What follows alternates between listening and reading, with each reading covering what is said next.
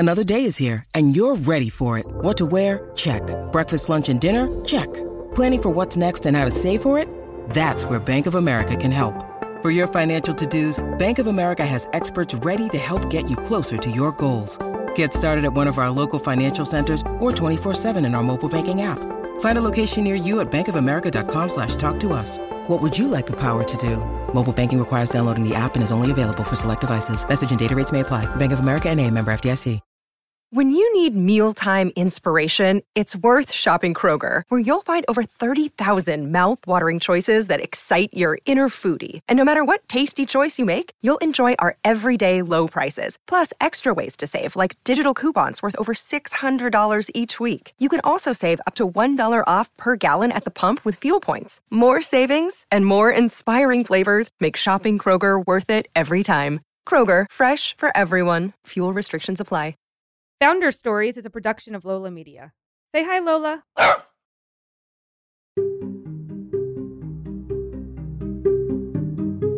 A founder's journey has its highs and lows. It's not a linear path. Every founder is also a regular person, filled with high hopes and big dreams. That middle part of their story, before they reach the top, is where we can catch them at their fullest potential. What we learn of their past gives us a glimpse into their future. This is Founder Stories. No one could have predicted the path of today's founder. Emily Rasmussen may have grown up in a log cabin, but that didn't stop her from having big city dreams. Her love of dance brought her to New York with the hope of becoming a ballerina. In college, she slipped off her ballet shoes and focused on studying international relations. It was there she harnessed her talent for combining community and philanthropy in the form of microfinance loans, eventually starting her very own model. This is the story of Grapevine. I'm Emily Rasmussen. I'm the founder and CEO of Grapevine.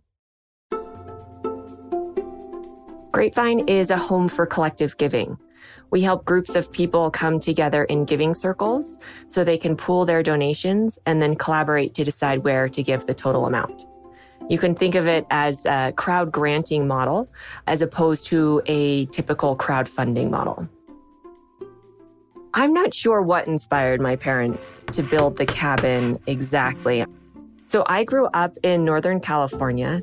My parents, when they were younger, decided to build a log cabin in the mountains near a town called Sierra City in Northern California. And so that's where I grew up. We moved up there when I was about 6, and my brother and me helped finish building the cabin and grew up there in the mountains. We went to the local school for a little while when we first moved up there, but then we started homeschooling, or what my mom called unschooling. And that was my childhood. Growing up in the mountains is a lot of work. So it's a lot of fun, but it also is a lot of work, a lot of chores to just maintain normal life. So what that looks like is school during the day and then always chores in the afternoon. Depending upon the season, the chores would change. So in the fall, it was always wood cutting season and burning season. In the winter, it was a lot of snow removal. We had 40, 50 feet of snow in a given season. So we would be shoveling out the cabin, shoveling out our cars. We had a couple of snowmobiles that we would take up and down our half-mile dirt road to transport in and out. And hauling groceries and things like that was just a normal part of the winter season up there. In the spring, it was always a lot of ditching. The road work was always a big part of our life in the spring as the snow was melting and trying to keep the road from flooding. And then in the summer, there was just a lot of clearing away of pine needles and things like that, fire protection, that kind of work. So we were outside a lot, certainly playing, hiking and motorcycle riding and all of the fun things up there, fishing and swimming. But just cabin chores were a big part of life growing up in addition to our education. I like to say my parents are hippy-dippy parents who had this idea of building their own log cabin in the mountains, but they loved nature. My grandparents had actually bought a piece of property in Northern California and built their own cabin up on the property and had said to their sons that if any of them wanted to build, they would be welcome to. And my father was the one who got excited about that and always wanted to build his own home. I think it started as a small project and it just became more and more real as they continued to work on it in summers when they had the time, until when I was 6 years old, we finally moved up there full time. I think for them too, they really liked the idea of being independent. And so I think the cabin and the homeschooling all were kind of part of that bigger perspective and desire for my brother and me to be able to learn through experience, to be able to be connected to nature and to chart our own paths. I grew up in an environment where the community was very connected, very active, and very supportive of each other. And so we volunteered together. I remember when I was quite young, my mom would volunteer for local events and things to raise money for local community projects. She would always bring us along. And so I do remember participating in some of those community-based programs. And it was a very small community up there. So it felt like the whole community was involved. Even though we did that kind of volunteering work, I wouldn't say that my family was philanthropic from a donation of funds perspective. We supported each other, whether it was taking people food that were going through a hard time or doing big community-wide events to help raise money for projects. So there was always this spirit of giving back and supporting each other, even though that didn't always translate necessarily to dollars donated. We had very little money, and it was just never really a conversation until I remember I was in elementary school, I'm not sure, maybe 7 or 8. And I somehow started receiving these direct mail letters from the ASPCA. And I was a big animal lover growing up. I became vegetarian when I was 11 years old. It really struck me. And I remember collecting my change, little dollar bills and quarters and nickels, and putting them in an envelope and mailing them in to the ASPCA. So that's my earliest memory of actually donating my own money, feeling like I was able to make a difference for something that I cared about. Ballet entered my life. I think like many little girls, I went to see the Nutcracker when I was younger and fell in love with the whole thing. And I was fortunate in that one of my parents' friends was a ballet dancer.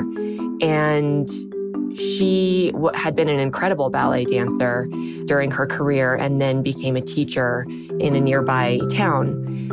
And so I remember very early on, this woman, Cheryl Bruce is her name, and she would give me ballet lessons in the kitchen in our cabin. And so just little lessons, nothing big, but it just sparked something in me. And when we started homeschooling, we had the flexibility to be able to do more things outside of the school day. And so one of the things I wanted to do was take ballet lessons. And so we started traveling into town 1 day a week so I could take ballet lessons, and I fell in love with it. I continued to train in that way just on occasion until the summer would come. And in the ballet world, the summer is a time for intensive training. So typically what will happen is if you're training during the year at your local school, you'll then audition to go away to some of these more prestigious, more intensive summer programs in New York or Seattle, San Francisco. I started doing that. And I remember my first summer traveling to New York to train for 2 months was when I was 15. I wish I remembered the experience more, the initial feeling. I remember being very excited, and I got to go and stay with 2 other dancers that I knew from my local dance school and their moms. And so I had that nice group to stay with. And they had been before. So I remember them walking me around and showing me their favorite stationery shop and ice cream store and all of these different little places in the neighborhood where we stayed, which was right near NYU, so right in Greenwich Village area. And I thought it was so exciting. There was so much going on. I'd certainly been to the bigger city before going to San Francisco, but this seemed like a different level, and we would walk to the ballet studio every day and train with just incredible dancers from across the country. So the whole experience, from the actual training part of it to the city itself, was just full of excitement and so many new things. It was just every day was something new. I remember years later talking to my mom about me going away and coming back that first year. And she said the change was just enormous. I'd gone away and grew up and came back 2 months later, just completely different, I guess, in so many ways. It was really formative, both in terms of my dancing and also just in terms of exposure I had to different ways of living and a life that I might want to pursue. So college for me was something I always knew I wanted to do. I really enjoyed my education. I did not leave school because I didn't enjoy school. I actually loved school and loved learning. And so I always knew that was something I wanted to pursue. But ballet became the first thing to pursue. And really what happened was 9/11 happened when I was dancing up in Seattle at Pacific Northwest Ballet. And that was a hugely impactful experience for me. I had been in New York, as I mentioned, training there before, so I was familiar a bit with the city. And so it connected even more for me. And I just ended up going through this period where I didn't feel like going to the ballet studio every day and working on my pliés or my grand jetés or whatever it was really what I wanted to be doing. I felt there's so much going on in the world. I want to be a part of it. I want to try and help.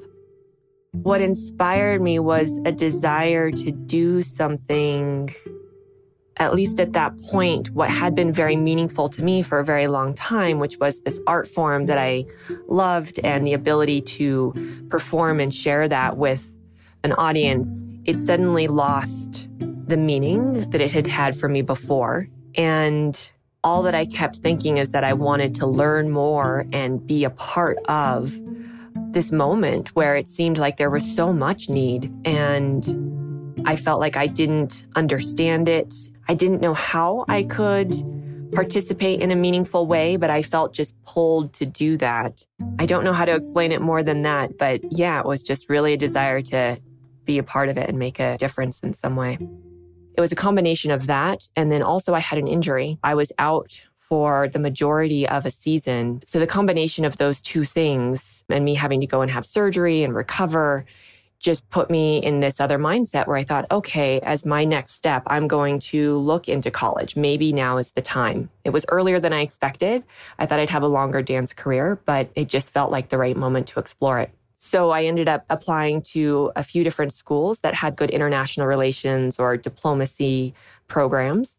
And the one that I was most excited about was Occidental College in Los Angeles because, at least at that time, they were the only undergraduate school that had an internship program with the United Nations. Applied there, ended up getting in and got to go and do that program in New York again. So I went back to New York for a very different reason this time. And that set me on this whole path of microfinance and social impact work.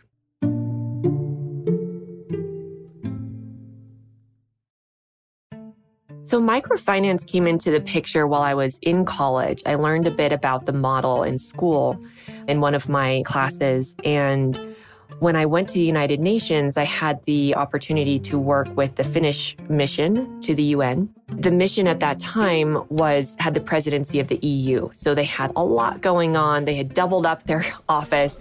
There were desks in the middle of the hallways. It was a really chaotic, crazy, exciting time to be there. And one of the areas that I was asked to support on was economic development. And so through that work, I got to go and sit in on these meetings about economic development, and microfinance kept coming up. That was also the year that Muhammad Yunus won an award for developing this concept of microfinance. And so I think all of these things came together to be very inspiring to me, and I ultimately wrote my senior thesis on microfinance. It felt to me like this was this incredible community-based model of making a difference, of poverty alleviation, of investing in community and people. And I just thought that was a very exciting model. Now, in hindsight, that may have resonated deeply given my own kind of community experience growing up in a smaller town. And it really kind of blossomed through that experience at the UN. I also had the great fortune of meeting David Kyle, who at the time was the COO and CIO of Acumen Fund, which is one of the earliest impact investing funds. And they had done a lot of work in the microfinance space. And so David became a great mentor of mine, and he was able to help me develop my understanding of microfinance and eventually help set me up on a 1-week tour in India to go meet with all of these different microfinance institutions to help with my senior thesis on the topic. And that's really what led me to ultimately move back to India after graduating, because during that trip, one of the organizations offered me a job after I graduated. I thought, well, if not now, when? Microfinance is a model of lending small amounts of money to people who are typically unbanked or don't have access to funds in that way. It can be lending money for small businesses. It can also be lending money for consumption or just emergency issues like healthcare and other things that can come up in someone's life and actually be a bankrupting event in someone's life when they don't have money saved. It is a model that runs on a different kind of currency than traditional lending. And so where traditional lending might look at your bank account and your history, your credit history to decide whether or not to lend you money, people in these communities that are unbanked or underbanked often don't have that kind of collateral, if you will, to be able to get a loan. And so in this microfinance model, what happens is instead of those types of assets, what is used instead is social collateral. For example, the self-help group of women, one woman in the group might receive a loan, and then only once she pays that loan back can another woman in that group receive a loan. And so in that way, that woman has that social pressure from her local community to make sure she pays back that loan. And whoever has lent her that money has even though they might not have some kind of physical collateral or bank account, information to make them comfortable loaning that, they know that that community is going to support her and also potentially, encourage and put some pressure on her to pay back that loan so they can also receive a loan at some point.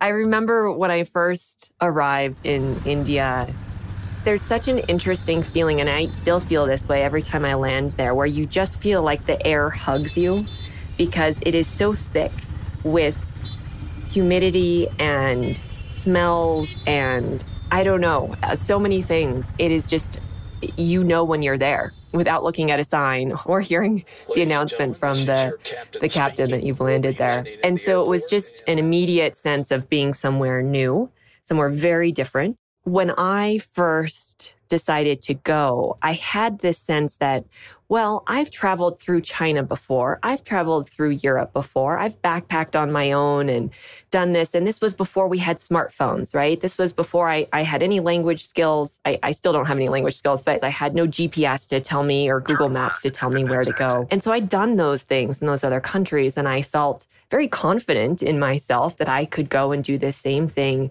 in India and I would be fine there. I remember when I arrived there, suddenly realizing that this was a very different experience. And those other experiences maybe didn't map as well as I had previously thought they would. I did arrive into Delhi, and that's where I was primarily based while I was there. But a lot of the work that we did for this microfinance program we were developing there was in the rural areas in the Northeast.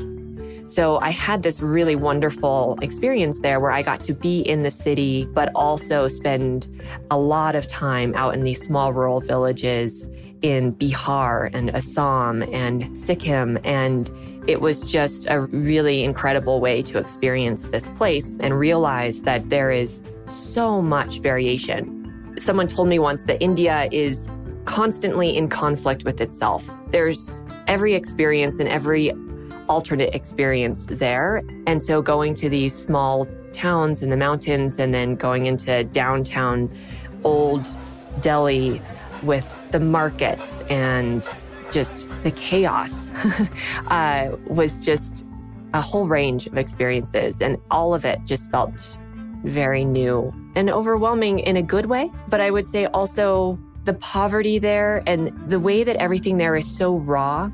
So there was certainly poverty in China when I was there, but you didn't see it in the same way. It wasn't so dramatic and in your face. And in India, it felt like everything was very raw and on the surface and right there. For me, working in India made me realize that there are different approaches and different ways of getting things done in different places. So I'd grown up from the perspective, this very Western perspective of if you just keep pushing on things and you just keep moving the ball forward, things will start to break through and you can make it happen. And it was very much a, do the work, it will pay off kind of approach.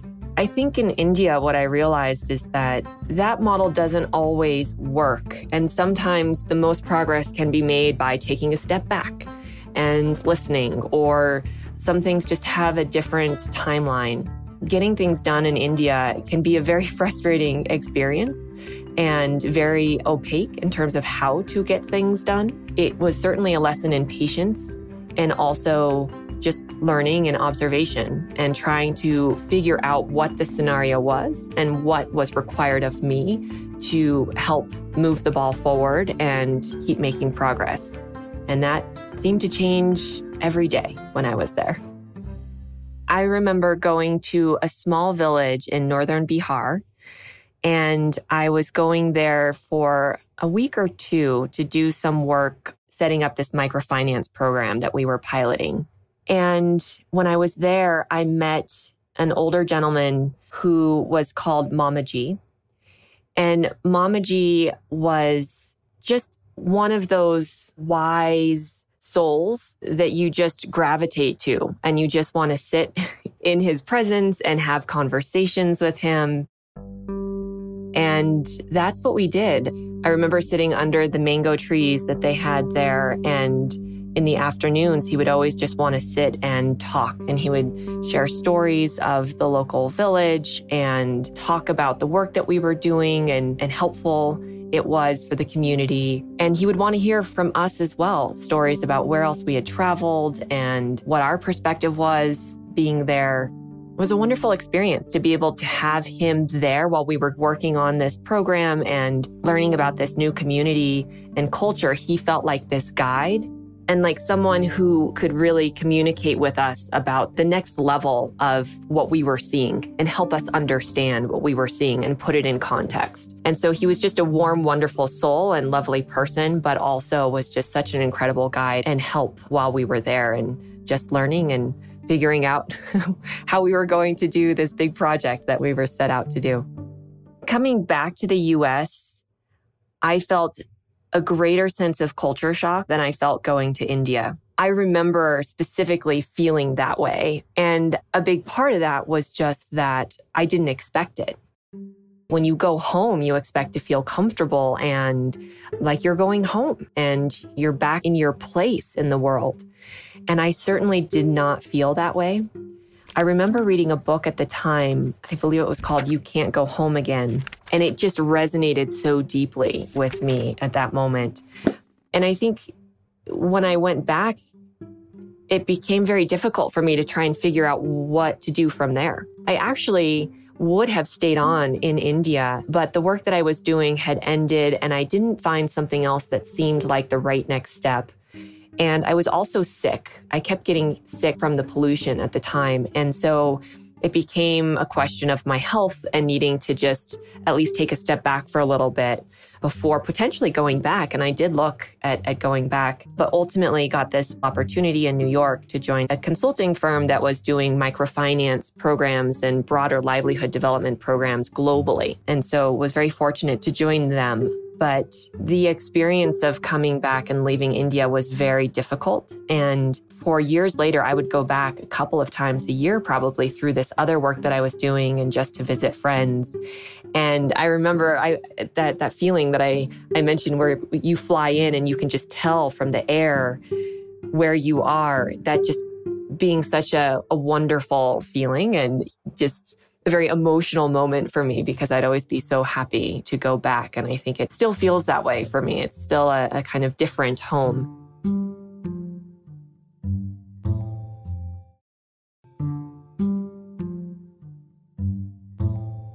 The story of Grapevine, it really started with me going back to the US and moving to New York to join this firm that was doing this microfinance consulting globally. And around that time, Kiva started taking off, which is an online platform to facilitate microfinance style loans to people to help them with small businesses or other projects.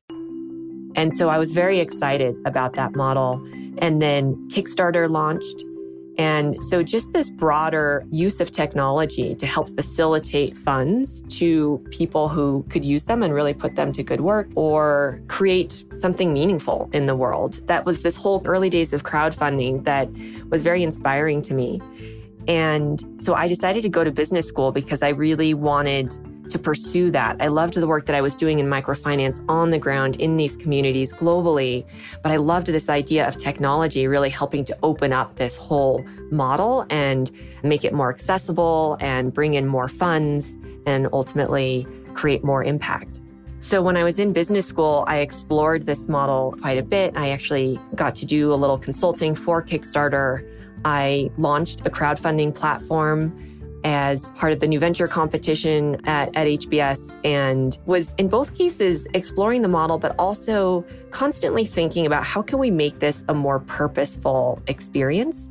So even at that point in the early days, it started to feel like crowdfunding was becoming a bit transactional, and both the donor or backers and the creators or beneficiaries were feeling some disconnect and some tension from that. And so I was really exploring what a more purposeful model of online social giving could be. Ultimately, I felt like that needed to live in this nonprofit space, or that was a place that could really benefit from something like that. And I wasn't exactly sure what that looked like yet. So I decided to go into the nonprofit sector after business school. I spent a few years at Lincoln Center and then a few years at New York University. And I got to help launch new programs and do some really fun, wonderful work at both places. But along the way, I also worked closely with my development colleagues to fundraise to support those programs and just saw how this existing philanthropic model works really well for a narrow segment of the population. So not surprisingly, and like many industries, much of the philanthropic kind of world has been built for white, wealthy men. And what I realized is that that leaves out a large portion of people who are engaging in philanthropy, would like to engage in philanthropy, I believed, if they had a better way that was more meaningful for them and more accessible to them. And so that really started me on this path of exploring what we could do to facilitate that. And I knew from the beginning it would be something with collaboration. There would have to be some kind of collaborative approach here. And initially, the idea, though, was more about collaboration between a donor and an expert or a professional grant maker and facilitating that access. So a donor could feel more confident in their giving with guidance from an expert that they might not be able to connect with otherwise. That initial idea was well received, but it actually didn't galvanize giving. It wasn't really turning into dollars moved. What we kept hearing from people is that there was this real desire to connect with other like-minded donors and to collaborate with them. We flipped our focus at that point and started focusing on how can we connect donors with other donors and enable that model of collaboration more. And it was really at that time that the few giving circles that were already out there and operating in their local communities discovered us and reached out. And we learned that, wow, there's this whole amazing movement of this collective giving model out there. It's called a giving circle. And there are people doing this in all of these communities across the country, but they don't have tools that have really been built to specifically facilitate this model. So instead, they're piecing together spreadsheets and different software solutions to try and make it work. And so at that point, we really started collaborating with these few giving circles to build something that would meet their specific needs and that we could then take to that broader community. We finally launched Giving Circles on Grapevine publicly on March 31st of 2020, which was crazy timing. But that set us on this whole new path. So it was not an easy decision to start the company. Let me put it this way. It was not an easy decision to leave a full-time job while living in New York City. It was a much easier decision to start a company. I remember early on, I'd started working on the concept while I was still working at NYU. And I was trying to juggle the two things. It became difficult to make that work and really feel like I was putting in enough time and effort into this fledgling enterprise for it to have a real shot. And I remember talking to some friends and family about quitting my job so I could really just focus full time on this for the next 6 to 12 months. I'm fortunate to have really wonderful, supportive friends and family who probably didn't immediately say, "That's crazy. What are you thinking?" I do remember some conversations with people about, well, do you really think that's wise? Do you think that maybe you could just keep working on this on the side and keep this other job going and then you'll have that security? I had those same concerns, but I remember talking to some other founders and I heard from them that it's just such an overly full-time job to start a company. You're really not giving yourself or this enterprise any real shot if you don't commit fully your headspace, as well as your time to getting it up and off the ground. I felt like that was the path that I needed to take for me. I know it's not the path for everyone, but I was pretty committed to that. The other issue early on was that I really didn't know what I was going to do. I had this idea of building a purposeful giving experience through collaboration. That's very broad. We could have gone in millions of different directions with that. I didn't have a team. I hadn't worked in technology. So there were just so many things to figure out still and networks to build and all of that it seemed like maybe I should be doing some of that while still working before I then made that leap with a more clear plan and strategy to execute on. But I think there was also a moment of timing where with my current job, there was a moment that came up where it seemed like either I'm committing for another few years or now it's the right time for me to transition out. It just became a moment where I decided that I was going to go ahead and take this leap and invest in myself. And also, I had that feeling that if I didn't do this, I would regret not giving it a try. There was a feeling that I needed to do this for myself, even if it didn't seem like the ideal situation at that moment. I needed to take that leap. And so all of those things conspired for me to go ahead and get started. And I had good support from friends and family. And I think there was probably more support early on. I think the harder part is when you still are struggling to kind of figure out what the path is and things haven't quite hit yet, where some of that support starts to, it doesn't wane, but more questions come up. Okay, you've been at this for a while. How are you feeling about it? Have you thought about looking at other opportunities out there? And so that was part of my journey as well, a good year later or so. Early on, that kind of encouragement or positive feedback I received more in the conversations I was having with people in the philanthropic sector. That was encouraging. It made me feel like, okay, what I'm working on is meaningful, although it wasn't feedback about the specific product or, model that we had built yet, but it still felt like positive feedback that there was a real gap here and a real need to do something. That was really helpful, I would say, early on to build that confidence that we were working on something that deserved our focus and time. The first time I really started to feel like, okay, we're on to something was when we had made that switch to the collaboration between donors approach. And those first few giving circles reached out. And that's where we realized, wow, there's a whole community out there that is already doing this and they don't have great tools and they're asking us for our help. It felt like there's a real gap that we can fill here. And suddenly the direction became much more clear. When you're early on with a company and you're just trying to figure out which direction to go, it can be overwhelming. There's so many different ways that you could go and you run these experiments to try and get some feedback from the market and see which direction could make more sense. And also, I think you need to continually be checking in with yourself about which direction is meaningful to you, because if it ultimately turns out this is not something you're excited to pursue, then it's frankly not worth pursuing, right? It's not worth your time. You're not the right person anyway to pursue it. And so for us, it was when those giving circles reached out and we were starting to collaborate with them a bit. And we then got to a really critical moment where we only had a few months of runway left. I didn't go out and raise a big round to start my work, right? I pulled in a few angel checks to help pull in a couple of early team members to get started. But we had very little money. And then we also had a little bit of activity going on with some of these startups, some of these companies that were interested in our help with giving back as a group. At that moment, we had a decision to make because we realized we don't have enough time to split our focus between these two audiences. We need to go all in on one and hope that gets us far enough along in the next few months that we can continue, that we can either earn enough money to continue or show enough traction that we can raise the money to continue. And so we decided to go all in on the Giving Circle community. And ultimately, that became this wonderful moment for us because we did that in Q1 of 2020 and started building up our community with those Giving Circle leaders and then launched publicly on March 31st of 2020. And that coincided with COVID and all of these Giving Circles having to move online to continue their work and new Giving Circles wanting to get started to support their local communities and help organizations through COVID.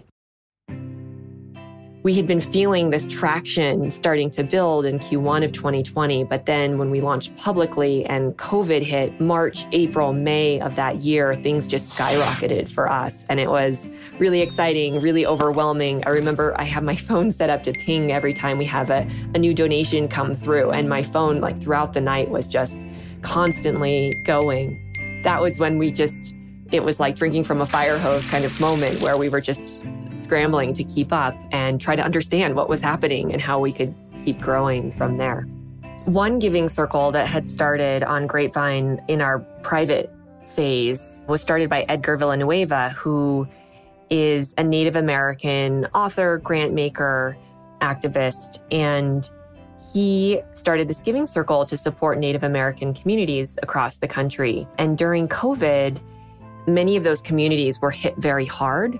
And Edgar really was in a position and took on that role of wanting to support and be a leader to try and galvanize more resources to support those communities. His Giving Circle really just took off in March and April and May of that year. And it was just incredible to see because he was able to pull in donors from across the country to support these communities. And he was so wonderful about sharing stories from the communities and where the money was going and how it was helping to bring food to these different areas and to provide healthcare support and all of these different things through that larger community. And he was able to build such a large group of donors and move so many funds from them that he got the attention of some larger pools of capital. And so then he started getting these large matching donations, 100,000, 250,000. It really was this incredible example of how a community of people could come together to support others during this time and make a big difference together, but also really the ripple effects of that impact could be significant by pulling in additional resources, raising more awareness about these issues, and even galvanizing volunteers and more. For me, that was a really wonderful Giving Circle and just experience because at that time, we were all going through COVID and we were all questioning. I was in quarantine for 2 weeks when this all first started, right after we launched Grapevine on March 31st. I then flew to California on April 1st to be with family and was in quarantine for 2 weeks. And so I was just working constantly, seeing all of these things happening in the world and just so grateful to have the opportunity to, one, have this incredible distraction, frankly, where we were so busy just trying to keep up, but two, knowing that the work that we were doing was directly supporting people affected by COVID and this current moment that we were in. So that was just, I think, a really powerful example for us. And there are so many others of Giving Circles that started during COVID that have made incredible impact and others that pivoted to really support their communities during that hardest time in the earlier days of COVID in their communities.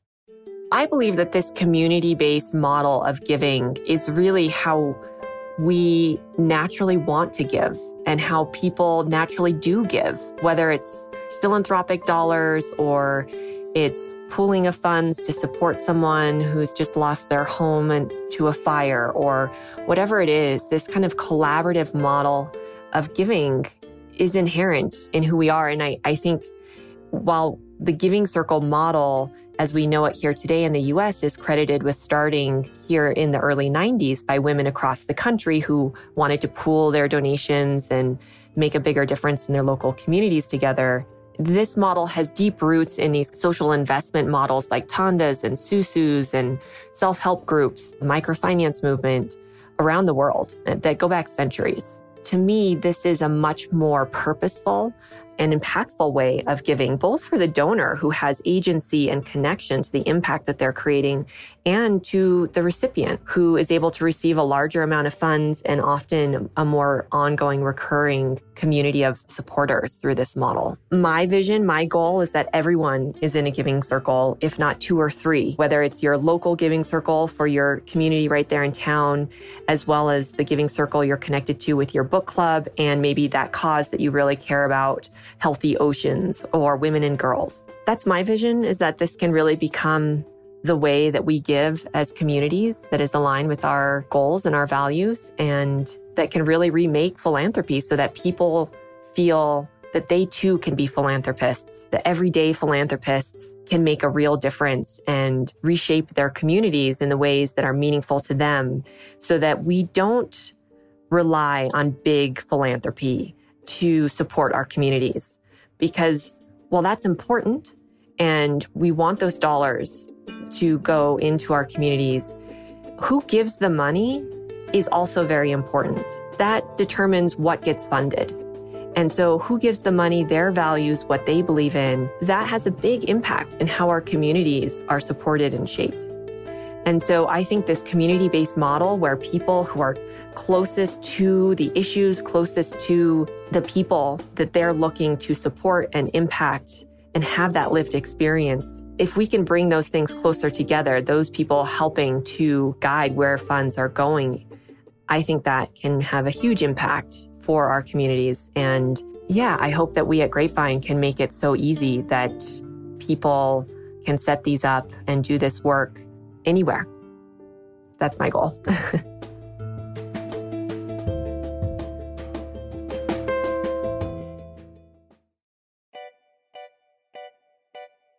Founder Stories is a production of Lola Media, and is hosted by me, Mesh Lakhani. I want to thank Emily Rasmussen for sharing her story with us. For more information about Grapevine, you can visit Grapevine.Learn.